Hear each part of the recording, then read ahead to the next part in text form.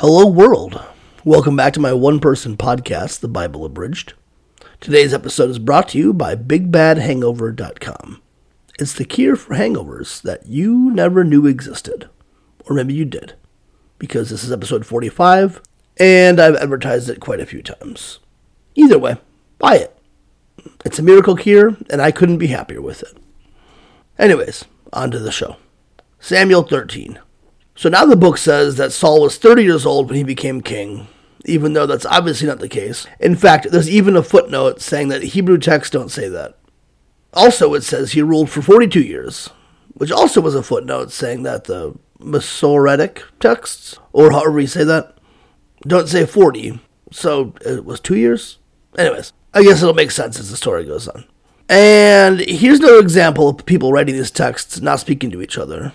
So when we left off, Saul had an army of 330,000 people, and now he had an army of 6,000 people. The Philistines decided that they were about to attack and assembled an army of 3,000 chariots, 2 men per chariot, and as many foot soldiers as sands on the seashore, which is 7.5 sextillion, as we've covered before.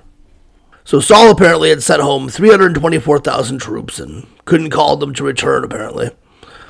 So the remaining 6,000 troops did the heroic thing and went and hid in nearby caves and thickets and pits and cisterns. Saul set an animal on fire to make God happy, but apparently he did it wrong. Or maybe he did it twice, or some other thing that pissed God off. But just then Samuel showed up and said, "What have you done? You just lost the war by pissing off God." Well, Saul retreated with 600 men and went back to Gibeah. So if you're keeping track, Saul has lost 99.8% of his army since the last episode. To give you an idea of how drastic that is, that'd be like New York City suddenly having a population of less than 20,000 people. So the Philistines conquered Israel, and wisely this time, wouldn't let them have any blacksmiths. If you needed anything metal sharpened, like plow blades or axes or sickles or whatever, you had to go and have a Philistine do it. So suddenly there was nobody with a usable weapon in Israel, except for Saul and his son Jonathan. Samuel 14. Well, one day Jonathan was chilling with his armor bearer and decided to go fuck with an occupying Philistine camp. Jonathan came up with the rock-solid plan that if the Philistine soldiers see them, say, "Hey, we're coming to you to fuck you up." That meant that God wouldn't have their back in the fight. But if they said, "Come here and we'll fuck you up," that meant God did have their backs. Well, the Philistine soldiers did the latter, and Jonathan killed all 20 of them. This spread panic through the massive occupying army, as you might have guessed it would. And Saul used this opportunity to get a bunch of people to rise up and fight the Philistines, moving their front all the way to Beth Aven, which means nothing to me, but I'm sure it's a pretty important thing that happened. Well, then Saul swore an oath for some reason that nobody would eat any food that day. Everybody was super hungry, as I can only imagine fighting like that would make you. And Jonathan came across some honey and ate it. Well, day by day, Saul couldn't hear God talking to him, and eventually he got Jonathan to confess it was because he ate a little bit of honey. Jonathan started freaking out because he knew that every little thing you do against God, whether you know you're doing wrong or not, means you fucking die. But luckily, the people of Israel all rallied behind Jonathan, and God, or more likely the priests, decided not to kill him. And then Saul stopped the war with the Philistines, and everyone lived happily. Well, no, it just said that he fought them a lot more, as well as Moab, the Ammonites, Edom, and the other usual suspects. Then it goes into the children of Saul, and it seems like the story's at its end. But whammo, here comes Samuel 15. Well, Samuel came up and told Saul, "Hey, just talk to God, in case you forgot. I'm the big God guy, and I'm also the one who anointed you king of Israel, so listen up." Saul was like, "Okay, weird that you decided to say all that, but what's going on?" And Samuel said, "God wants you to go and slaughter all the Amalekites, like all of them. Kill the women, children, babies, cattle, camels, donkeys. Just fucking wipe them off the face of the earth." So Saul just went and gathered an army of 200,000 people and set up an ambush in a nearby ravine. The kind of ravine that can house 200,000 people. You know the type. He then told the Kenites, "Hey, you guys were cool when the Israelites were leaving Egypt. So why don't you leave so we don't accidentally kill all of you too? We kill pretty recklessly." Once the Kenites left, Saul swept through and murdered just about everybody and everything. But he kept the king, whose name was Agag, alive. as well as all the fattest and tastiest animals. This sparing of a few lives made God sad, and he went to Samuel and said, I regret making Saul king.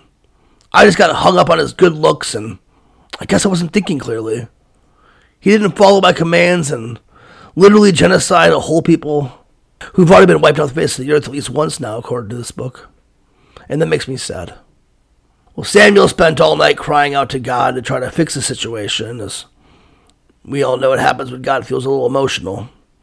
When Samuel went to confront Saul, Saul greeted him cheerfully and said, The Lord bless you. I did what you said. Samuel responded, Oh yeah? What's all that bleeding and moving I hear then? Saul was like, Oh yeah, kept a few animals alive to set on fire to make God happy.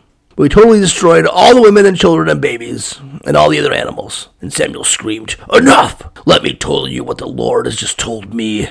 Tell me. Samuel proceeded to not tell him, but just ramble on and on about how he used to be a poor farmer or whatever, and now he was king of Israel, and how he should have followed orders. He's like, I did. I just spared a few animals to set on fire to make God happy. And Samuel sang him a song. Does God love the smell of burning flesh? As much as you following every pedantic point in the shit he says? It's better to obey than to set animals on fire, even though your heart was in the right place, and you didn't realize you were doing anything wrong. I'm calling you arrogant, and now God says you can't be king anymore. Well, Saul started freaking out. Like, oh no, I managed to piss off God by only mostly following directions and trying to do what I thought was right. I'm a fucking moron. Please help me make this right. Samuel was like, no, bitch, you're on your own. God doesn't like you anymore because of this one slight misstep. And now I don't like you either. And he started to leave. But Saul grabbed his robe and tore it. Samuel said, just like you just tore my robe, God has torn the kingdom of Israel from you. And he won't change his mind either, because he's God, definitely not just a voice in my head. And Saul asked to at least be able to worship with Samuel and the old people, and they did. After some good worshiping, whatever that entails, Samuel said, bring me a gag. That was the king from earlier, if you forgot. Saul brought a gag up in chains, and Agag was confident that whatever happened to him, he'd escaped death. But no, Samuel just said some nonsense about his mother being childless, and then killed him right there on the spot. And then Samuel went to Ramah, and Saul went to Gibeah, and they never spoke again. Which actually isn't true, as you'll later learn, but whatever. Then it says that God regretted making Saul the king, which sounds like a thing a perfect being with infinite knowledge would do. And that is it for this week. Check back next week for the story of King David. In the meantime, order yourself something from BigBadHangover.com.